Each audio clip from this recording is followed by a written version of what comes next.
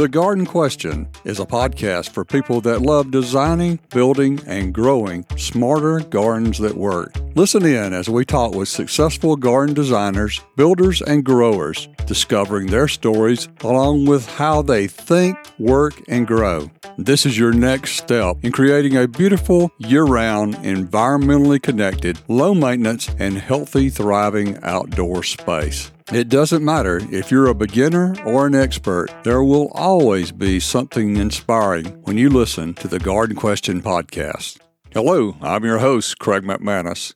In today's enlightening discussion, Charlotte Ekker Wiggins takes us on a journey through the fascinating intersection of beekeeping and gardening.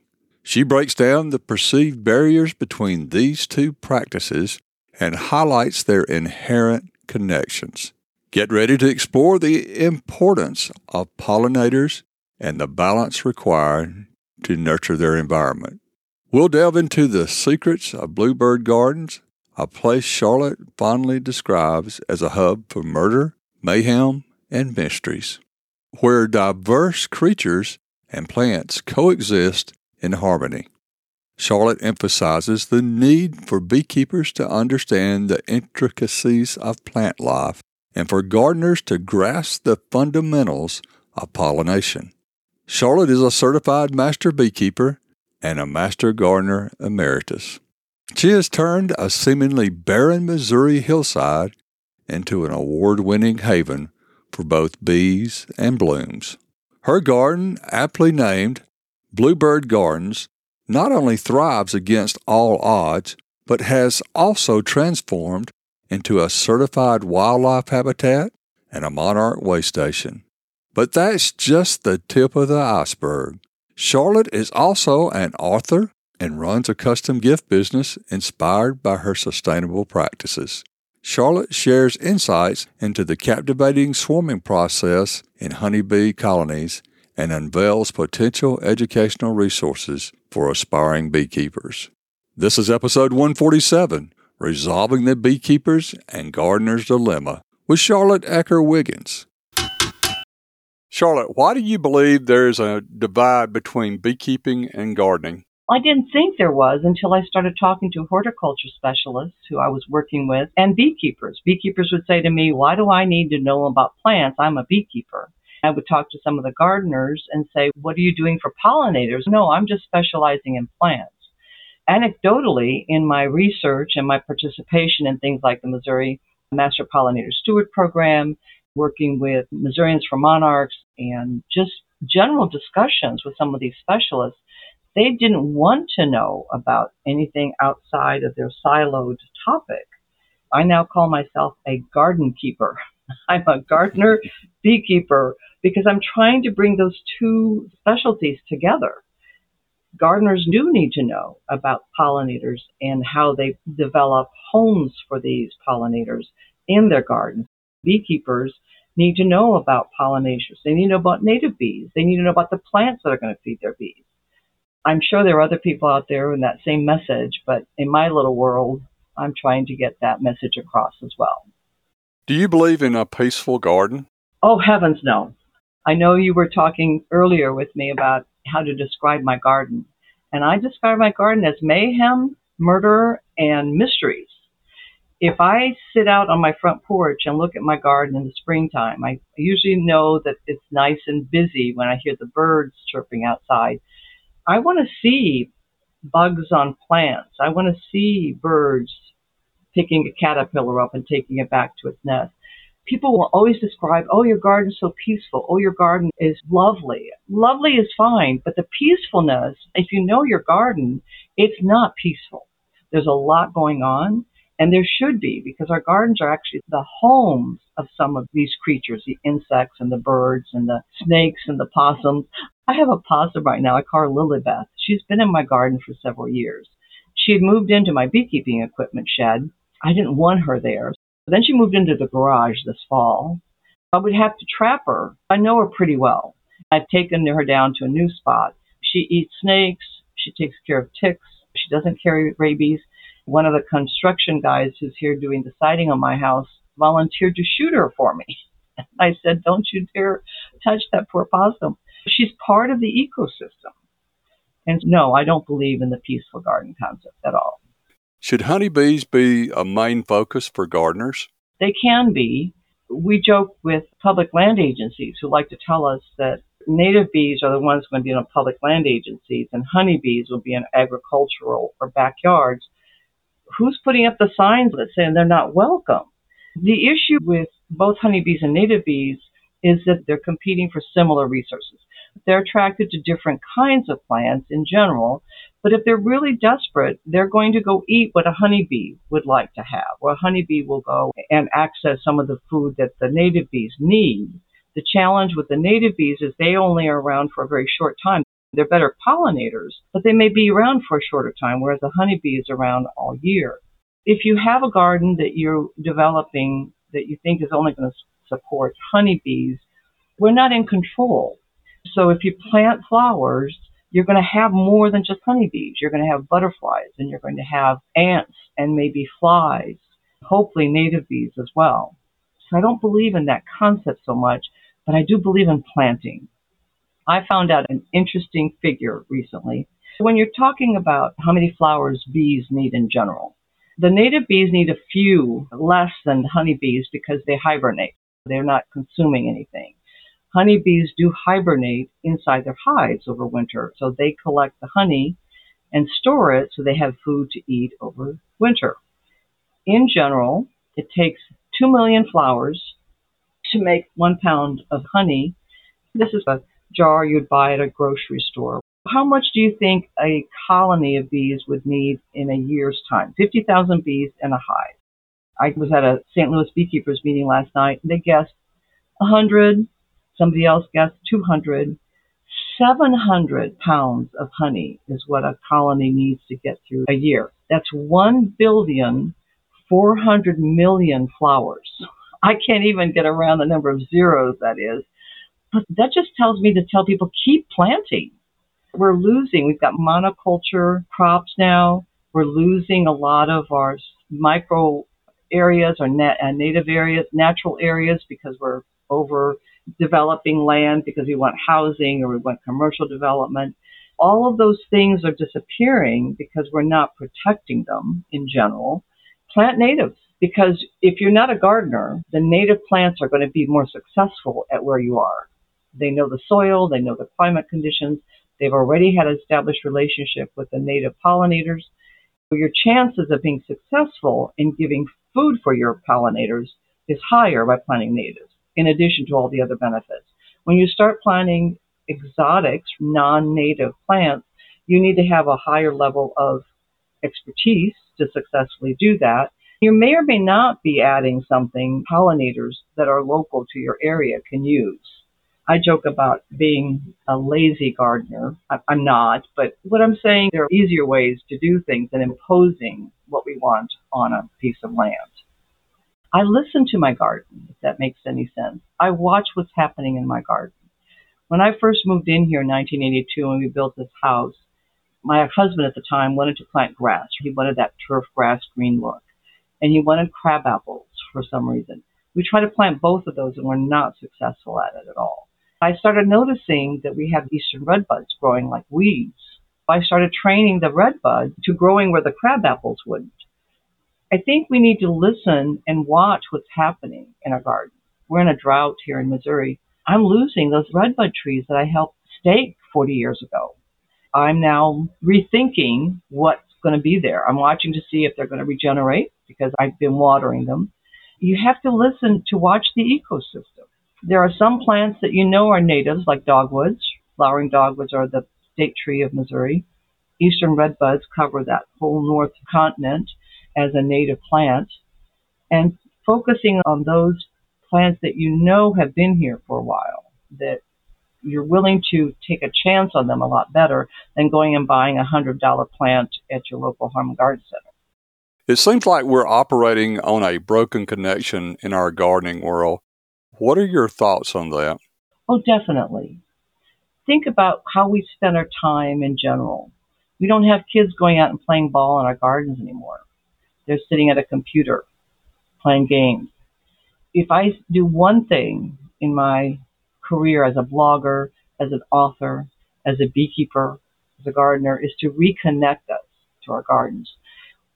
Often people say, what's success to you? How many books do you want to sell? How much money do you want to make? Success to me is when I get that email from somebody I don't know who said, because of something I read on your blog, I went out and adopted Henry. He's my new tomato plant. I've got him on my apartment sill in New York, and I'm going to try to grow my own tomatoes. That to me is success, because all of a sudden that person now is connecting, right? They're connecting to something that's outside of their comfort zone, something they're going to care for. Yes, if they're lucky, they will get tomatoes if they bought the little micro tomato plant. But more importantly, they're starting to think about living green things. When that happens, I think it tends to, I joke about giving people zinnia seeds as well. I call those the gateway plants, right? Once you have that zinnia, because they're so easy to grow. They grow in any soil, and they're beautiful, they're colorful, and the pollinators love them. And you see a butterfly coming onto a zinnia skipper or a painted lady. You get hooked on wanting to plant something else that's going to keep those butterflies happy or in your garden. So that's what I think we need to get back to. We need to be back to connecting people. I know there are lots of plants out there that you can buy. This is the year of the African violet, for example. It's hard to find those because they fell out of favor. But there's another plant. They're not certainly native plants, but it's a plant that you can put in an apartment, a plant you can put in a small space, and remind people the beauty of nature. If they're not going outside, they can only see it inside. But we definitely need to reconnect. How are birds playing a part in the connection to a healthy bee population and the garden? One of the big issues we have in beekeeping, whether it's native bees or honeybees, is the overuse of pesticides. Yes, gardeners do tend to overuse them as well, but beekeepers do too. We tend to default to that chemical that's going to get rid of varroa mites. Varroa mites are like a tick that attaches itself to a bee. It's an invasive species, and they remove the fat body, which is the bee's equivalent of a liver, and they leave the bee without any immune system. Within 18 months of you having varroa taking over inside the hive, your colony will die. So beekeepers will use their number of techniques that they can use to control the varroa levels, but they'll also turn to chemicals. If they're not monitoring, they'll just apply the chemicals and really not know if the chemical is being effective inside the hives or not. The whole idea of pesticides, right, an easy solution to a pest problem, means that as gardeners do as well, we overuse those. We know we don't read the directions, right? You've got that little paper wasp in the corner of your deck. You get that can of wasp remover. You shoot it at that paper wasp nest to get rid of it. You, of course, miss most of the time. And you spread those chemicals throughout your garden that impact other things besides the paper wasp you want to remove. Birds are the natural pest control. I have, I think, 45 bird feeders in my garden. Some of them host bumblebees. Some of them have lizards and frogs. But in most of the cases, I have birds there. The birds help with pest control. 60% of all bird species need insects for baby food, right? So they help keep the caterpillar and unwanted bug population down. I encourage them in my garden. They're beautiful to have, but they also serve a purpose in keeping the garden in balance. That's the other thing that I find interesting. We as gardeners want perfection in our garden, right? We're always wanting to have that bush perfectly manicured or that plant in perfect shape. We don't want the plants that are going to expand on their own. And that's not nature. Nature wants balance. They want balance if you let nature design a garden, it's interesting because I've done that in parts of my garden. I've just let things grow and I've watched what they are. I've removed the invasives and just observed how nature has developed things. I go to my garden for color combinations. I'm a quilt designer. If I'm stuck with a custom quilt I'm doing, I go out in my garden or look at garden pictures because nature knows the right combinations of things. Designing quilts is you have to get the colors right. You can be a wonderful technician and do a lovely job of piecing it, but the colors need to be right. If we can let go, right? We have to just get it in our mind that we're not in charge. We're part of this garden. We're not in charge of the garden. I think we'll become better attuned to what can happen in our garden and be more successful, actually. You often hear it said, and I've often said it myself, put the right plant in the right location. Yes. What does that mean to you? That means to get to know the plant really well, understand the needs of the plant, then provide that. I know some people say you do need to have the right sun, shade, moisture levels the plant needs, but I think to me is soil. I think that's probably the part of gardening that we don't spend a lot of time on. For me, is the most fascinating part of combining the needs of the plant and where I plant them. Maybe it's because I don't have a lot of soil. I'm gardening on a limestone hillside. Keeping what soil I do have healthy is critical for anything that I can grow. And then I also grow things that don't need soil. I have a ragweed growing in parts of my garden, and people look at that and they say, that's a weed. Ragweed is actually improving the condition of the soil. Once the soil is improved, it won't grow there anymore. So I'm just going to let it do its thing, because actually it provides pollen as well. As we know who have allergies, it's a great pollen source in the fall for bees. So why am I taking a plant that's doing some of my work for me? Let's expand on that a little bit. How is that ragweed helping your soil? I forget where I picked that up. I read a lot of books. And I think maybe it was the soil instructor in the Master Gardener class that I took in 2010, who was talking about the connection between soil and plants. He mentioned that if you have an understanding of what's going on in your garden, if you're watching, where the plants are growing will tell you what kind of soil you have. We think about taking your soil down to the extension office and getting a soil sample. That's certainly a very effective tool to measure the quality of your soil, what kind of soil you have. But he was saying that if you observe where nature's planting things, that will also tell you what kind of soil you have. He mentioned ragweed. I started looking. First, I wanted to identify what ragweed looks like in my own garden. Then I forget where I read that ragweed actually conditions where it's growing. It grows in very poor soil. The growth of that plant in that particular area will help improve the soil. And then it improves the soil, but then it doesn't grow anymore once it has the soil improved. So it's starting with a very low baseline, but it's contributing to the health and betterment of the soil. I don't remember how it does that. I just remember reading that and saying to myself, oh, I have this lovely patch of ragweed over here. I'm just going to leave it. It's going to help with the plants. I don't know why I would fight it. So that's nature repairing itself, I would think. Yeah. And I think we like to think of ourselves as being in charge, but we're not. I have friends who have these perfectly manicured traditional gardens with one coneflower and one black-eyed Susan and one New England aster, perfectly trimmed and mulch, which is lovely. I love the mulch part of it.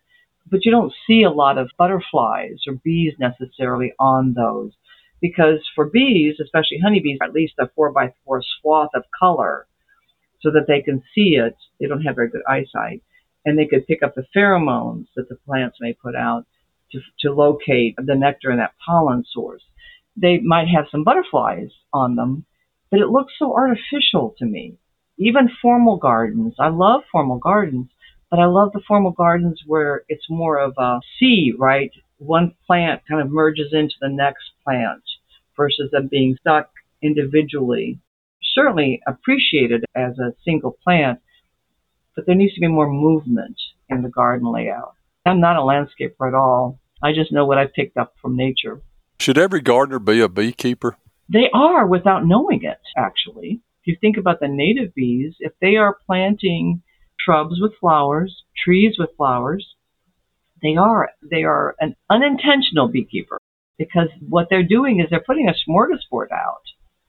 The native bees will find them. The challenge with the native bees is some of them are very particular to a plant. There's a little bee out in Maine that only pollinates. In other words, it collects its food, its nectar and pollen from a particular blueberry bush. If those native blueberry bushes disappear, the bee will disappear. Honeybees are more generalists. They like the buffet style. They probably will be the more common bees seen in some gardens than maybe the native bees, unfortunately. Gardeners are definitely putting out food for bees. Should every beekeeper be a gardener? Absolutely. I've written a beginning beekeeping book that I would have liked to have had when I started keeping bees in 2010. They're lovely books out on the market, but I never could find a book that would help guide me in all the decisions I had to make as a beginning beekeeper. I'm a list maker, and so my book is a workbook as well as a guide of the things that you need to consider when you're starting to keep bees. I started the book with, I call it a chapter on feeding bees naturally, and it's a gardening section. It talks about what kind of soil you have and understand what kind of plants you have in your garden. Actually, you need to know what plants are within a 2-mile radius of where you're going to put your hive, because the bees will fly on a normal day 2 miles from their hive. On a stress day, they'll fly 5 miles, right? They can't make it back on the same day, but they'll hunker down for the evening and then fly back. They're looking for food. You need to know. I'd be able to identify the trees, shrubs, and flowers blooming in your garden, and then you need to keep adding them. If one colony needs 700 pounds of food in a year, that's a ton of flowers that you need to have. I also say you need 25 different blooming plants at the same time, transitioning from April to October. Where I live, we have winter. That's a lot of plants. A beekeeper does have to know about flowers. Kim Plottom was the editor of the Bee Culture magazine. He just passed away recently. When he saw my book, he said, "You're revolutionizing the way beekeeping is taught," because I start out talking about plants. And I remember some of my bee friends around here, when they saw I'd lecture on planting for pollinators as well, we used to put that at the end of our classes. And of course, if we ran out of time, we would cut that out. I started changing that. I put that at the beginning of the class. And they had a fit. One of them said, "I'm a beekeeper. I do not need to know about plants." I said, "What do you think your bees eat? They're getting their food from your plants. So if you don't have plants, your bees are not going to be healthy and they can't sustain themselves." That's a very important part. Bee research now is catching up with that. Bees have pathogens and pests and pesticides. These are all things that challenge them. But just like we are, you think about COVID, those of us who were healthier were able to manage our way through COVID a little better than those that weren't. Same thing with bees. The healthier they are, the better they're going to be able to manage the viruses that Varroa carry. I've mentioned Varroa earlier. Yes, it is a tick that takes the immune system out of the bees, but they also vector at least 48 diseases that they carry, and then, of course, the bee without an immune system picks up those diseases, and that's when the colony falls apart. The healthier the bees can be, the better they can fight off some of the challenges that they have. Nutrition is really important. We need 33 amino acids to be healthy as people. Bees need 11. Now think about that. They're 1/60th of our size, and they need 1/3 of the amino acids that we need to be healthy. So that to me says it's going to be more of a challenge to make sure bees are healthy. Just like us, they go after the sugar water. They don't necessarily eat the healthy stuff that's available to them. But they do know that they need, for example, they need the salt. They need salt. They don't always get that in nature. So those of us who put bird baths out and have the twigs and the rocks so they can safely land on them will notice that the bees like that funky water that's been sitting there for a while versus the brand new clean water that we put out. They're looking for minerals that have been produced in that water. But they do know that they need to find things to supplement their own health. Luckily, we don't have to do that because I don't think it's possible for us to do it. The bees know. But we do need to provide them the smorgasbord where they can choose what they need, the kind of pollen that they bring back. If you've ever pulled a frame out of a hive and looked at the pollen colors, it's amazing. it looks like a kaleidoscope because the pollen that plants produce are not the same color. They don't have the same minerals in the pollen. The nectar is the same way. Spring nectar would look different than fall nectar. There are more antioxidants in the darker fall nectar. And so the bees have this complicated menu that they look for. I think the best we can do is give them as many options as we can so they can pick what they need. If we were going to locate a hive in our garden, where would be the best place to position that hive? There's some guidelines. You want to face southeast.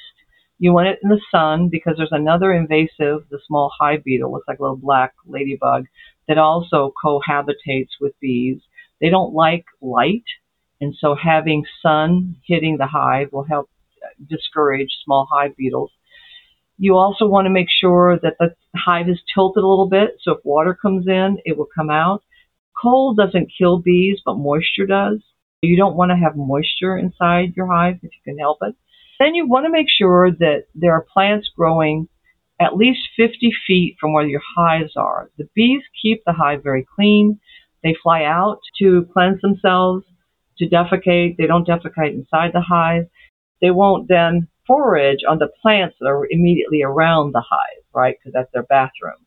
So you need to make sure that your plants are, I say 50 feet away from the hive. I'm looking at one of my hives out my window right now. I have flowers that are closer, but there are other things that come and visit the flowers as well. You want to have plants that are relatively close to where your hives are.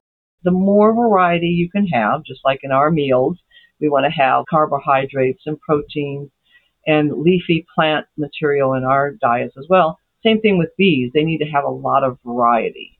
One of the things that I like to recommend beekeepers plant, especially if they're starting their apiaries, is plant buckwheat. Buckwheat is bee coffee. Buckwheat, just like a lot of plants, only provide nectar and pollen a certain time at certain time of year, certain temperature range, 74 to 86 Fahrenheit. Buckwheat only provides the nectar for a short time in the morning. We've had people plant buckwheat and say to me, I've never seen my bees on there. I said, have you been out there at 6 o'clock in the morning to look? Because that's when the buckwheat is producing the nectar. The temperature has to be a certain range for the buckwheat plant to produce the nectar. That's when the bees will be on it. The minute they shut down, the bees go on and find another source of nectar. Do you ever have a problem with invaders like bears? I have not. We have just recently reintroduced bears into Missouri. Our Missouri Department of Conservation is doing a good job of monitoring them. We know they've been around here, but I've not had an issue with bears. I have had raccoons, and I've had a skunk. I didn't see the adult. The little baby skunk was caught in the corner of my beekeeping hive storage area. But you do watch for that. You look at the front of the hive, if there are any scratches, anything's been removed. There are other critters that want to get into the hive, so you have it strapped down. You do have to keep an eye on that. I've had vandalism. I've had a hive knocked over, and we saw human footprints around the hive. It is important to make sure that your hives are not impacting your neighbors. If you're in an area where you have neighbors close up, you want to place your hive so that the entrance is not encouraging bees to fly into the sidewalk that you share with your neighbors or into your neighbor's backyard. If you have neighbors that have swimming pools, boy, come August when there's nothing in nature providing nectar pollen, we're in that dearth of the heat that you have in the summertime, the calls start coming in about bees raiding hummingbird feeders and visiting swimming pools. If you train your bees to bird baths in your yard early in the season, that's what they're looking for. You're letting them have the bouquet of rainwater that sat there for a few weeks. They won't visit the swimming pool. They will be trained to that particular source. Yes, you may get mosquito larvae in that bird bath. So dump it out, have 2 bird baths, keep one going, and keep the other one developing the eau de bouquet that they like. But train them to get what they need in your yard versus going to visit other people. That minimizes it. And it always helps to deliver a little jar of honey at Thanksgiving or Christmas with a thank you note for the plants that they've planted in their yards that will feed your bees. I would think there's somewhat of a fear. You're talking about bees around a swimming pool or on the sidewalk. There's a fear of bees out there. Yeah. You've just given us a good example of delivering some honey and some other things. Are there other fears that we should be concerned of? Like how do you know that you have the temperament to be a beekeeper? That's a really good question. We automatically, when we're talking about beekeeping in our classes, we automatically acknowledge that you're going to get stung. It's not if you're going to get stung; it's when you get stung. And we even joke about it. We want to see who's getting the first sting of the season, and we do that because we want people to understand that that is part of beekeeping. Now, I've been doing this for 15 years, and I have no fear, so I don't put off the fear pheromone when I'm working with bees. So I can work them without gloves. Now, I always keep a veil on. The bee sees your nose and your mouth open as a black void, and that's a threat to them. So you want to keep a veil on. But if you are calm and you do go slowly, you can work with bees and never get stung. We let people understand that they've got to get over that fear. One of the ways you can do that is find a beekeeper who's willing to take you to their apiary, suit you up in proper safety gear, and let you look at the bees up close. You've got this person that looks like an EPA inspector, right, with a face suit on and the gloves that are too big for them because they've not borrowed good gloves. They've got a bee sitting on their finger, and they're going, look. That's when I know there's hope for that person because they've forgotten that little creature can hurt them with a sting. Now they're fascinated by what they're doing. Taking somebody out to an apiary is really critical. We actually have a teaching apiary here that's tied to our local bee club, and we do that once a month. And in between those sessions, we also have to do some maintenance. And so we'll take people out as well when we do maintenance to get that connection. Let them become fascinated by the bees and what they're doing and forget that there's this little threat. Because once they get over that fear, they don't put out that pheromone anymore, and the bees don't pay attention to what they're doing. We also tell people you've got to read your bees.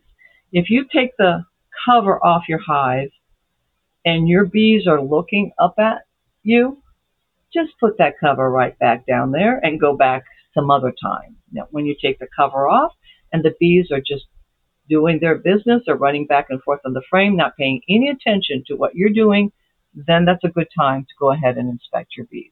So you've got to learn to read your bees. You need to understand their mood. If it's a rainy day, not a good day to go out and open up the hive. If it's windy, that's probably not a good day as well. But if it's sunny, warm, 70 degrees or warmer, no, the bees are probably going to be happy out checking out flowers and not paying any attention to what you're doing. They also recognize their beekeeper. I can go visit my bees, maybe take the lid off to see what's happening at the top of the hive and not have a problem. If you were come to visit, you would have that spacesuit on because you're new. So they're familiar with me, but they're not familiar with you. And so they'll pay attention to you. We've joked in our club about who wants to be the decoy. A lot of the wives of our beekeepers will say, they're the decoys. They go out there to help their husbands, but the bees pay attention to them more than they do the husband. They're new. The bees don't know them. So they really do serve a decoy function, even though it's a funny thing to describe themselves as. How much time does it take to tend to your bees? When you start, we talk about the honeymoon year, which is your first year of beekeeping, because you're starting usually halfway into the year. Around here, you pick up your bees in May, June. Then you have that half a year with your bees. The colony's small. It's not defensive because it's not established itself yet. We tell our beginning beekeepers, go pull a chair up. Make sure you have an area close to where you're putting your hives to observe your bees. After a while, as you get to know what's the right thing and what's the wrong thing that's happening in your hives, you can read what's happening just by observing the behavior of your bees. But you need to spend some time doing that. A lot of beekeepers do that. They don't have any problems, and they think they've got the beekeeping world solved, right? They're going to take on the second year. They're going to be fine. The second year is completely different than your first year because not only do you have your bees now for the whole year, the bees have established themselves. They know that this hive is their home. They're going to be defensive. They're increasing their numbers, right, because they're bringing in pollen. The queen is laying. You want more bees. Depends on why you're having bees, what you do with the bees. But the bees themselves are taking care of business by increasing numbers. The more numbers that they have, the more defensive they become of their hive. Their needs are different. They need more flowers. They need more water. As you become more mature with your hives, the things that you need to do from year to year are different. It's a long way to say to you, if you have one hive for your first year, maybe an hour a week, 2 hours a week, not counting when you go into an inspection. But by the second year, you're going to spend more time with your bees, especially in the springtime when you're observing what's happening, making sure that they are increasing in number, that they are getting their food, they are collecting nectar and storing it for winter food. The more colonies you have, and you start multiplying that time, it could take you 10 hours a week, depending on how many hives you have. We say start with 2, because if something happens to one hive, you can borrow from that to shore up the one that's weaker. It also helps you in observation. You'll see one colony doing something, the other colony is not doing that. You start observing the differences between your behavior, because the colonies are different, like cats. They have different personalities. Depending on why you're keeping your colony, I keep my colonies for pollination. Some people keep colonies because they want the honey. Some people keep colonies because they want to sell bees. Your time will also be different depending on why you keep the colonies. You'll need more bees if you want honey and you want to sell bees. If you want it for pollination, yes, you want more bees, but you're not driving your colonies for the numbers as much. You want the numbers that are healthy for your colony and the number of plants you have in your garden, but you're not selling bees. The answer to most beekeeping questions is it depends. That was a long way of saying that to you. I'm listening to you talk about the beehives and the different reasons that you would have a colony of bees. What happens if the bees fill up the hive and you're not harvesting the honey? I don't know how much honey you need to harvest and how much you need to leave. What happens if a hive gets full and you're not harvesting it? So they swarm, just like they would in nature. If they're in a tree cavity, bee trees is what people refer to them as, and they run out of room, they swarm. And that's nature's way of maintaining their own reproduction. Once the queen is established in a colony, she stays there for the rest of her life, unless they're swarming. And the bees put her on a diet for 2 to 3 weeks so that she can fly again. They prepare themselves. They stop producing wax. They load up on honey, and they take off. And if you've ever seen a swarm, it's fascinating to watch. It's like a little tornado. The bees are leaving together with their queen. They don't fly very far because she can't fly very far, but they swarm. And it happens to beekeepers as well as in nature. And so as beekeepers, we have to understand that the bottom of the hive, this is the bee's home, the first 3 boxes, some depending on the size of the box, but basically the first 3 boxes are their home. That's their nursery. That's where the queen lays her eggs. That's where they store their honey. And then as they run out of room there, they keep moving up. My challenge as a beekeeper is to make sure that I give them room. The tendency is to just put a box on top and call it good. That's not room to them. To a bee, the room is in their home, right, in where they have their brood. I have to put an extra space on top of the brood area, and then I have to go through the frames and make sure that the queen has room to lay. It's when she runs out of room to lay that triggers the bees to get into the swarming preparation. I have to make sure that the queen knows that there's extra frames in there that they have to pull the wax on, and then she can lay in. It's a juggling act. A lot of beekeepers struggle with that, with the concept of bee space. Bee space is 3/8 of an inch between frames. If you have larger space than that, the bees will fill it up with something. But bee space also over the brood nest. So you're right, you have to keep track of that. It can happen very quickly in the springtime when you've got flowers blooming, they're bringing in the nectar, they're bringing in pollen to feed bees, the nurse bees who would then feed the baby bees. You have to inspect every 7 to 10 days while the nectar is flowing, because you can easily lose track of what's happening. When they swarm, does everybody leave that hive, or do they leave part of the colony behind? If everything's okay, they will have grown a new queen, the daughter of the old queen. She will be left behind with maybe half to two-thirds of the colony, and a third of the colony, and the old queen will leave. If the old queen somehow is damaged, she can't fly, or something's happened to her leg or whatever, she'll remain behind, and the new queen will leave. The issue with the queens is once they mate with 15, 20 drones and return to the hive, and then they stay in the hive, and their job for the rest of their life is to lay eggs, 2,000 eggs a day. And as they run out of sperm, the colony knows something's happened to her. You smashed her inadvertently when you were doing inspection or whatever. The colony knows, and as long as they have an egg between 1 to 3 days old, they can grow a new queen. As they run out of space, the colony, in a very democratic process, will decide that they need a new queen. They'll start growing a new queen on their own. So that whole process is fascinating to watch. You start seeing the queen cell, you know how many days, we call it BMAT, you know how many days it takes for that queen cell to eclose, and you just subtract the days, and you keep track of it that way.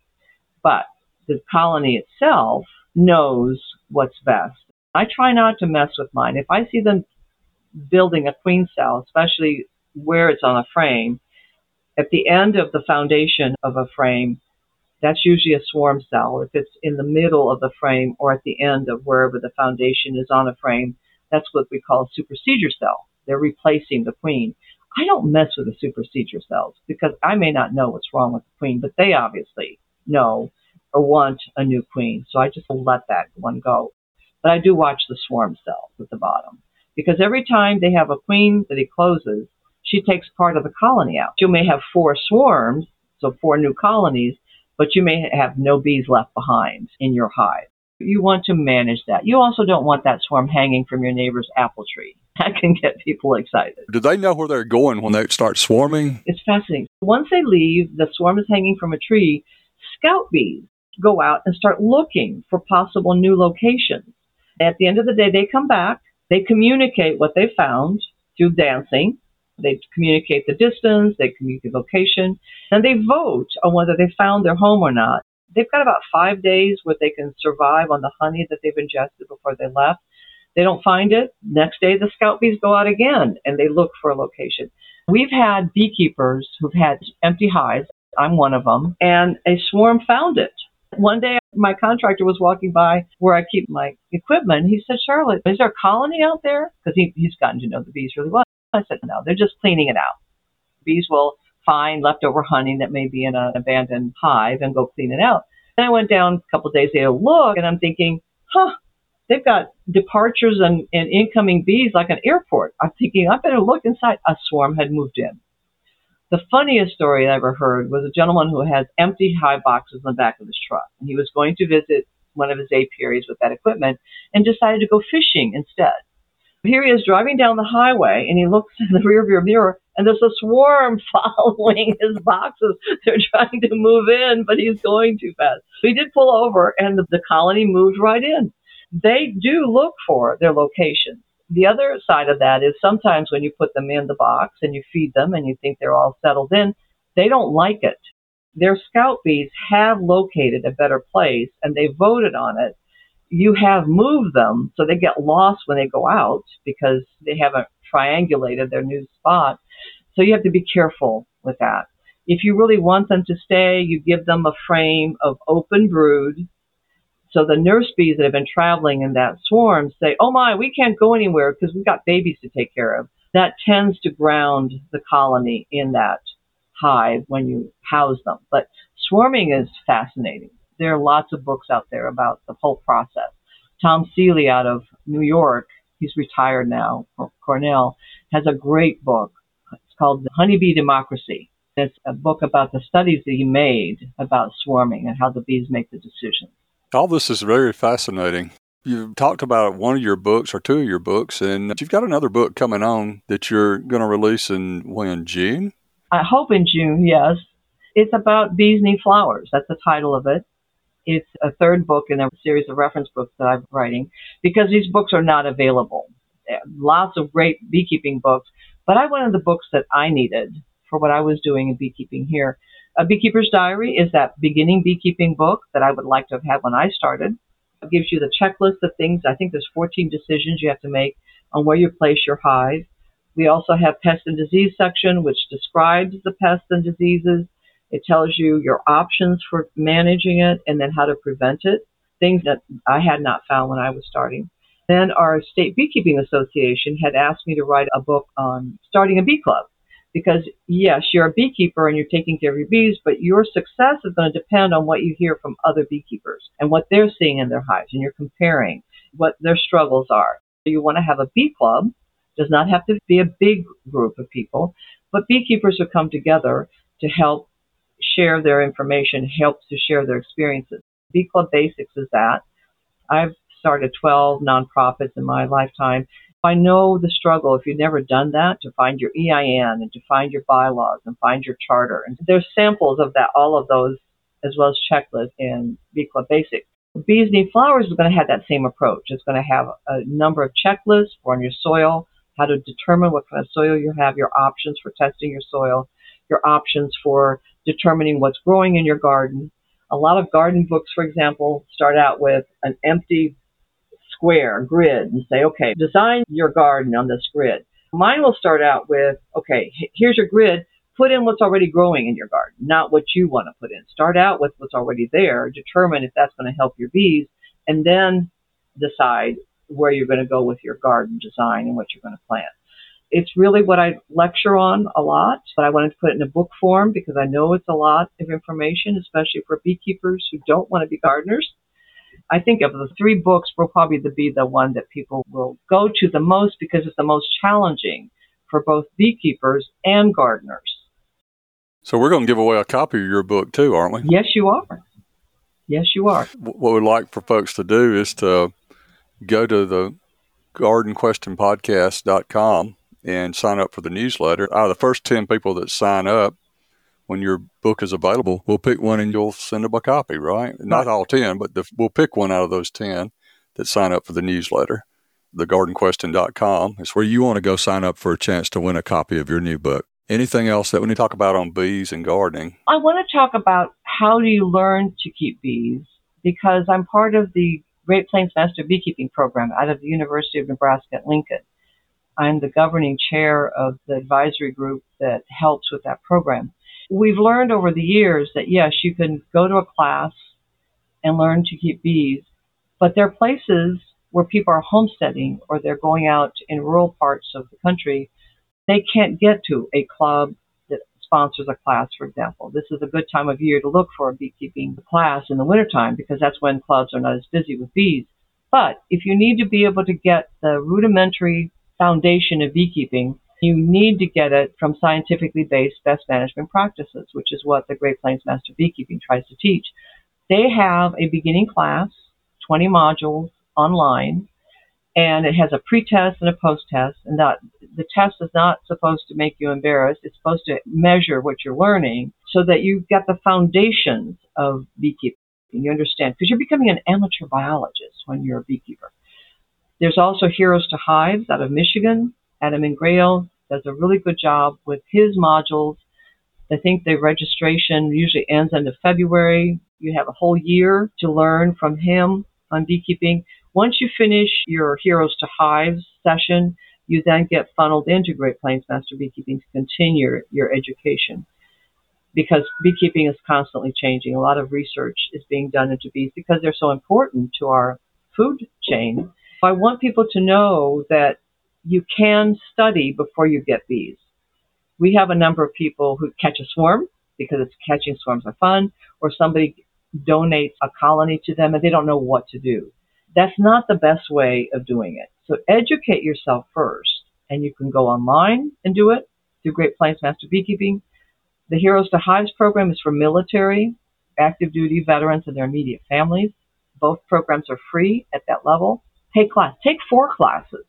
We had a member of our club that used to joke that he'd taken 6 of my classes or 8 of my classes because you're learning a brand new language. You're then having to learn some scientific principles that some of us have never been exposed to. Then you're having to learn this little creature that, frankly, you can study watch YouTube videos that may or may not be appropriate to your area, read a lot of books, but the minute that lid comes off and 10,000 bugs fly in your face, you forget everything. So we want you to be as prepared as you can be. Then we hold your hand in terms of taking you out to a hive and a colony and see how the bees are operating. Educate yourself before you get the bees. They're not like running chickens. They're not like cattle. They're a different challenge if you're a homesteader. They take more time. And once you have them, you're on bee time. You don't get to schedule your normal summer vacation in June because that's the time that the bees need you. So there are a lot of different things that will impact your life that you don't realize when you start. But we also want you to start with a good foundation, because then maybe you can change things. You can try a different hive configuration, different kind of bee, but you need to have a starting point, right? You need to have a benchmark which you can measure other things that you're doing or not doing. If you start with an exotic hive of some sort or exotic bee breed, first, you may not find other people who can help you because they've not done that. And secondly, you don't know what is normal in a hive, in a colony. Start with that, and then you can play with whatever else you want to do. We don't want you to fail, because beekeeping is expensive. It's $1,000 plus a used freezer. It can be less if people give you the hive, but you don't know why they got out of beekeeping. You may have the spores of American foul brood, which stay viable in the wood for 50 years. That's the disease where you have to burn everything and kill your bees. So there are a lot of factors that play into this. So we want you to be successful at it, and we want you to start off on the right foot. So the classes are applicable no matter where you're located in the world? Yes. Or is it just for Great Plains? Okay. It's focused on the Midwest. The Great Plains Master Beekeeping has 8 Midwest states. If you look at the eastern side, we have a lot of clubs and master beekeeping programs that support that part of the country. Master beekeeping programs that support the West Coast, but we have nothing. 26 states in the Midwest don't have anything. So the Great Plains Master Beekeeping Program is going to provide, hopefully, mentors by teaching people to give back as part of the program. A lot of programs are bee schools as well. We're not a bee school, although we teach people the beginning skill sets that they need for beekeeping. We're more focused on teaching the teachers. We want to make sure that people are coming out of this program and they're giving back. This is probably something controversial, but I'd like to tell people we don't need a lot of beekeepers. We need good beekeepers. We need people who are contributing back to the ecosystem and nature and helping bees be successful in providing the food that we need. Yes, it's fun to have bees, but it is an expensive hobby. Some people are doing things because they want to do them, but they're not necessarily good for the beekeeping community. I can do some things with my bees. I'm hurting the bees that are within my 5-mile radius of where my hives are. We are connected, even from that perspective, although some people don't think about it that way. I'm a beekeeper. I can do whatever I want to with my bees. If you're not monitoring for varroa mites and those bees are carrying those to another colony, you're impacting that other colony as well. We need to be astute about what we do or don't do and what the impacts are. What do you wish people would do differently when designing and building and growing a garden?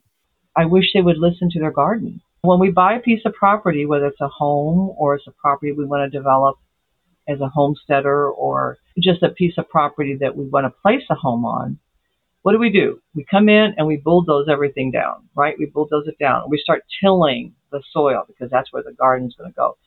I wish they would spend their first year watching their garden. If you have seasons, go through the seasons. You do have seasons in the way that nature is relating to what's on that piece of property.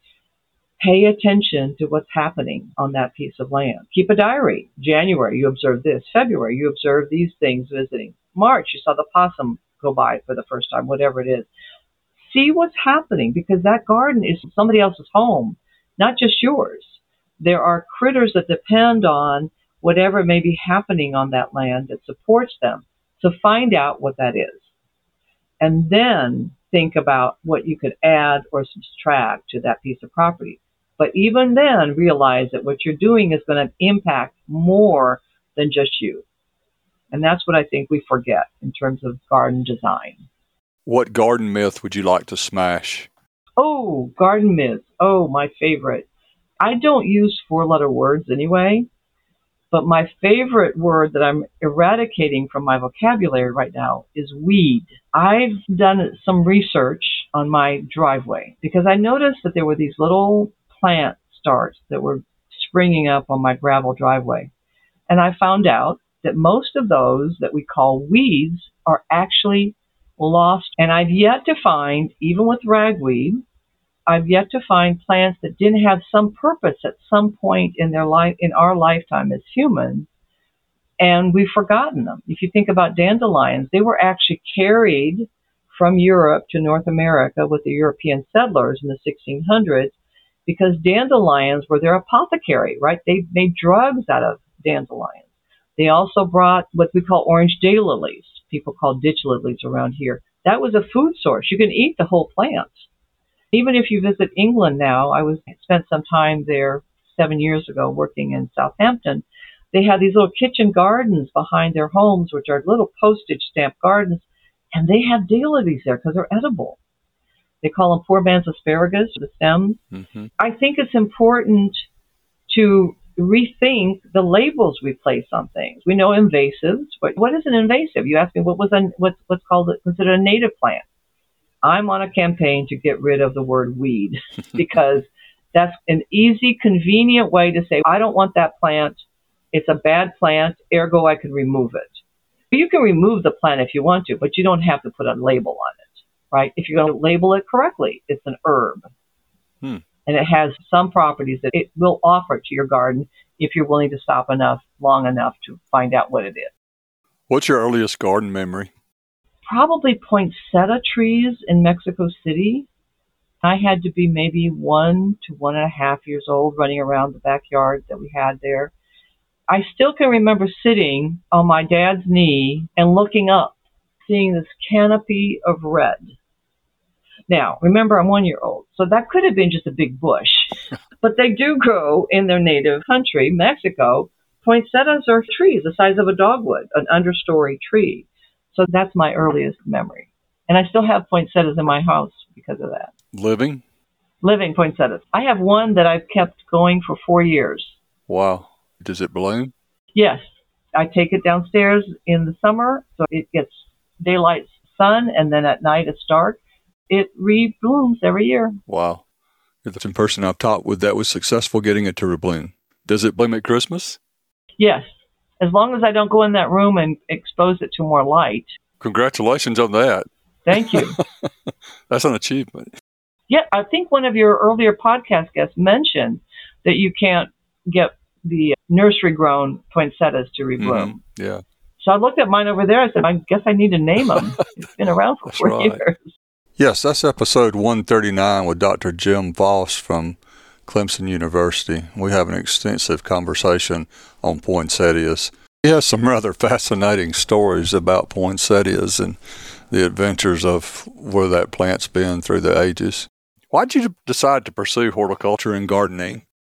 That's an interesting question. I thought it was because I enjoyed flowers.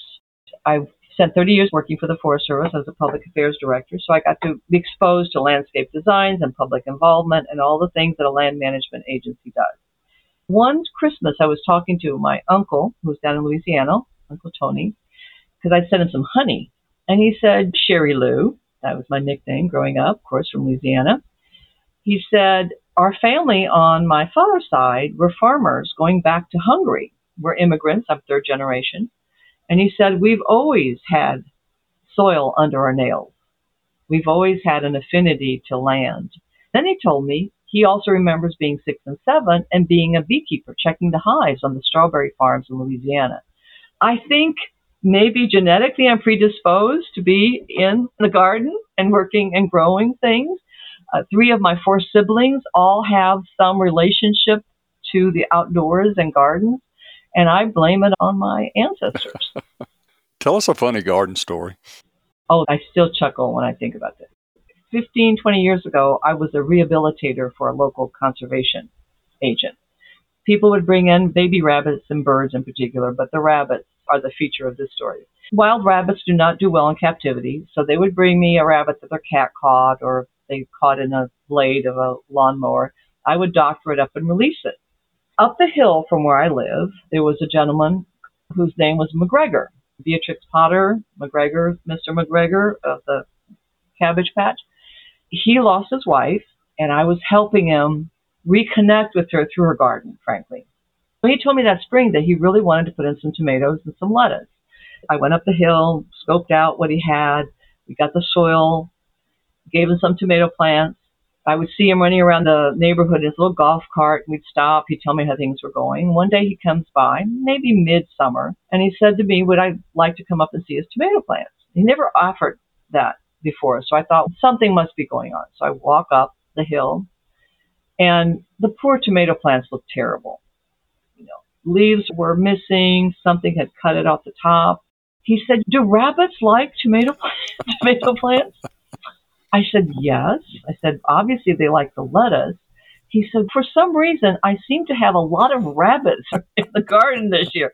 I didn't have the heart to tell him I had released 13 wild rabbits, and they apparently all made it because they were in his tomato patch. In your professional career, who has been your biggest influencer? My grandmother would send me interesting books, and she was a gardener out of Oakland. She didn't have a garden. She loved gardening. So she would send me a lot of books. Some of them were well-known books, like from Gertrude Jekyll and Ruth Stout. Then she would send me some garden picture books from the 40s and 50s, which are very different than the books that we see today. And those influenced me, but my biggest influence was my actual garden. When I finally decided to stop trying to impose my views, my needs, my wants on my garden, and started observing and then allowing the garden to shape itself, that changed how I garden. Then when I got bees, that was the other big aha transitional moment for me. I had seen it from a perspective as part of a land management agency. I had intellectually understood what was happening in terms of pollination, but until I saw those bees flying around in my garden and approaching my flowers, that's when the emotional connection took place. When I take pictures now, if I don't have an insect on a flower, it's an incomplete photo. I want to see that butterfly, that ants on peonies. I have a ton of those pictures because there is a connection between them. There's a wonderful folklore in the Ozarks about how the ants show up and help the peony buds open. I'd love to continue that folklore. Whether it's true or not, the idea that there's a connection between those bugs and that flower is really critical. There's another one about hummingbirds. How do hummingbirds migrate across these large expanses, right, when they leave and go south for the winter and then come back? I was at a meeting with a bunch of biologists one year. They opened up the lecture to questions, and I asked, because I grew up in Brazil, and there's a nursery rhyme down there that the way hummingbirds migrate is on the back of geese. I said something to the lecturer, and I said, sometimes those folklore have basis in fact of some sort. What have you done, or what have you determined how those hummingbirds that require a lot of energy to fly, how can they make those long treks from North America to South America? Does it happen? Is there a relationship between the hummingbirds and the geese? And of course, the scientists got upset with me with the question and said, no, that's not. That's just folklore. It's not true and whatever. And so they see pictures of hummingbirds when they're exhausted right on beaches because they've just run out of energy. And this scientist I met later, back of the room, he goes, Charlotte, that's where the geese dump them. That poor scientist, I had to work with him for years afterwards. He did not like me because of that question. But there's some truth to that. Sometimes the things that we learn in nursery rhymes or through folklore, there's some reason why that developed and it continues. So I always like to look at those things as well and say, where did that come from? Why do we perpetuate that? If it's not truthful, then mark it as folklore. But if it is truthful, that also gives us hints of what happens to an area that we don't know about. So going back to my garden, there were things that people would tell me around here about plants that may or may not be truthful from a gardening horticulturist perspective, but it was what they did in their gardens. I started paying attention to that versus just the books that I was reading. That and my bees have changed my relationship to my garden. What is your most valuable garden mistake? Not paying attention to my soil. Early on, I would bring in soil and make little retaining walls out of rocks, because the thing I grow the most on this hillside is rocks. And when I started understanding that rocks become soil, I thought, I'm all set there, but it will take 2,000 years for that to happen. But not paying attention to soil, not making sure it was mulched, not making sure that the moisture was there for the plants I was planting. I would just put soil down, put a plant in, water it. If I was lucky, I'd mulch it, and then I'd wonder why it wouldn't grow. I've developed a better relationship. I now have 6 composters. I bring in soil. I bring in chips from our recycling center. I let it sit for 6 months. I do soil testing every other year. I have lots of leaves. I leave my leaves on my garden over winter. And so I have a little bit more acidic garden than normal. So I make sure that I correct that. So that's probably my biggest mistake, was not starting out with a full understanding and appreciation of soil.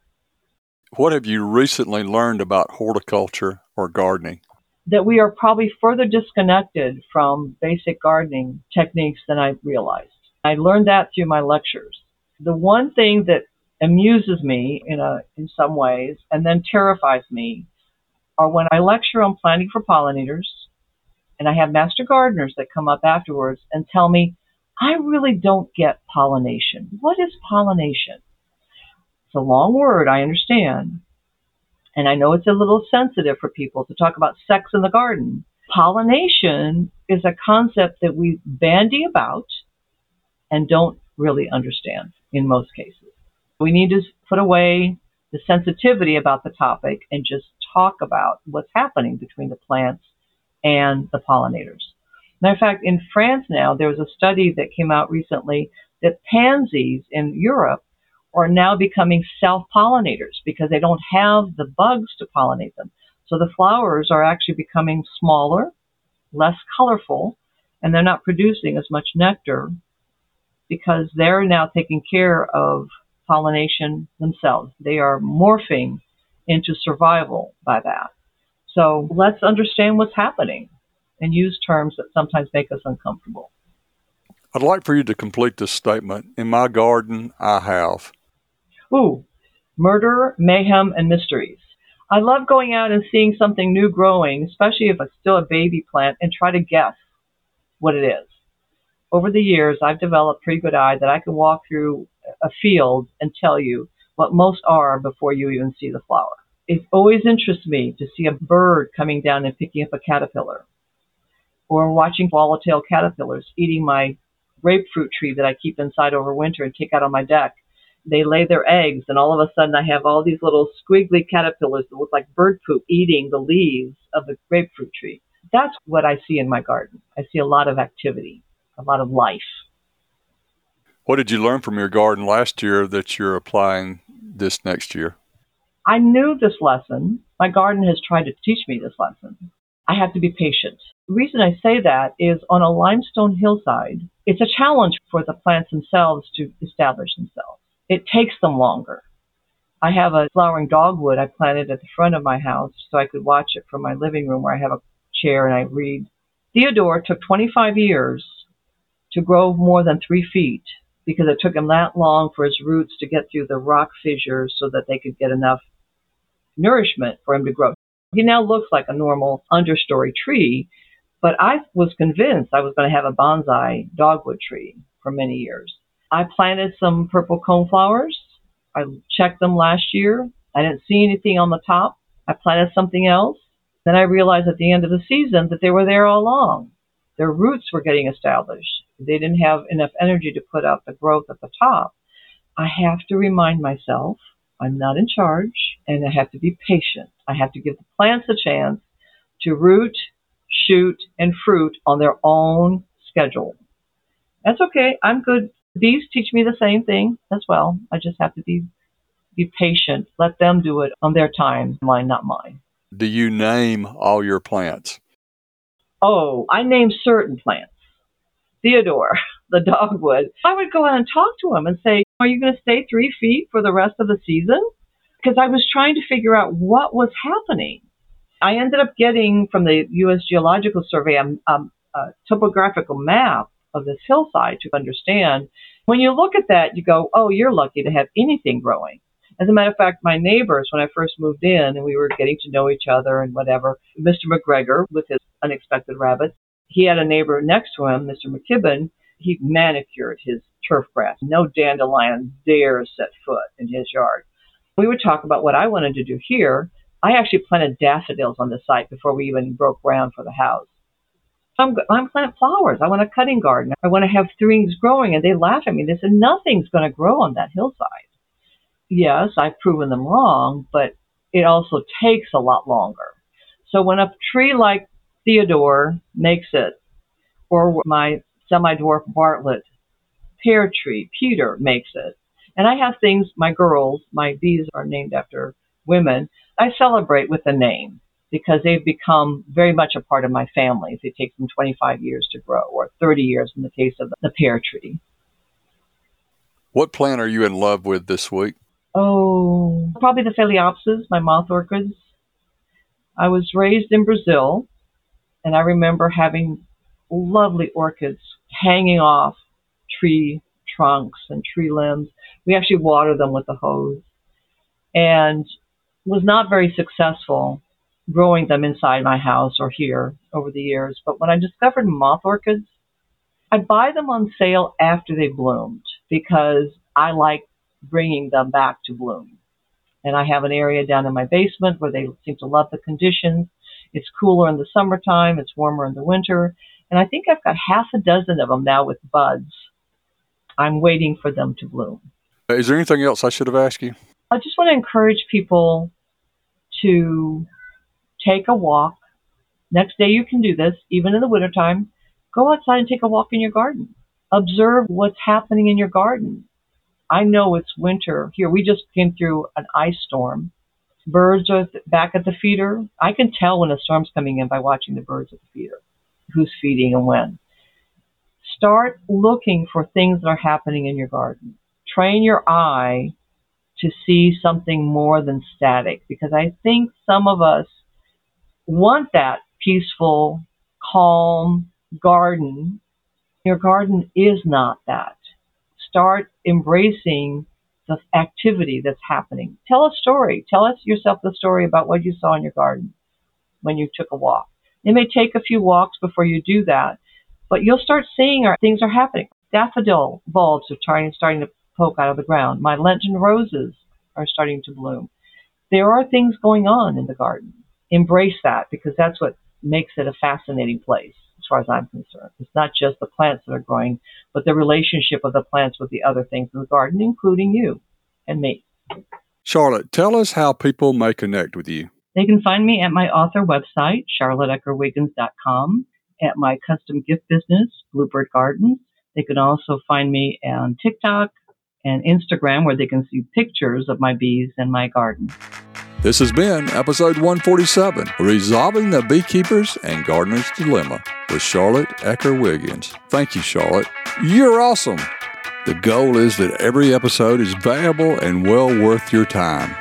Please generously share the Garden Question podcast with your friends, relatives, and neighbors.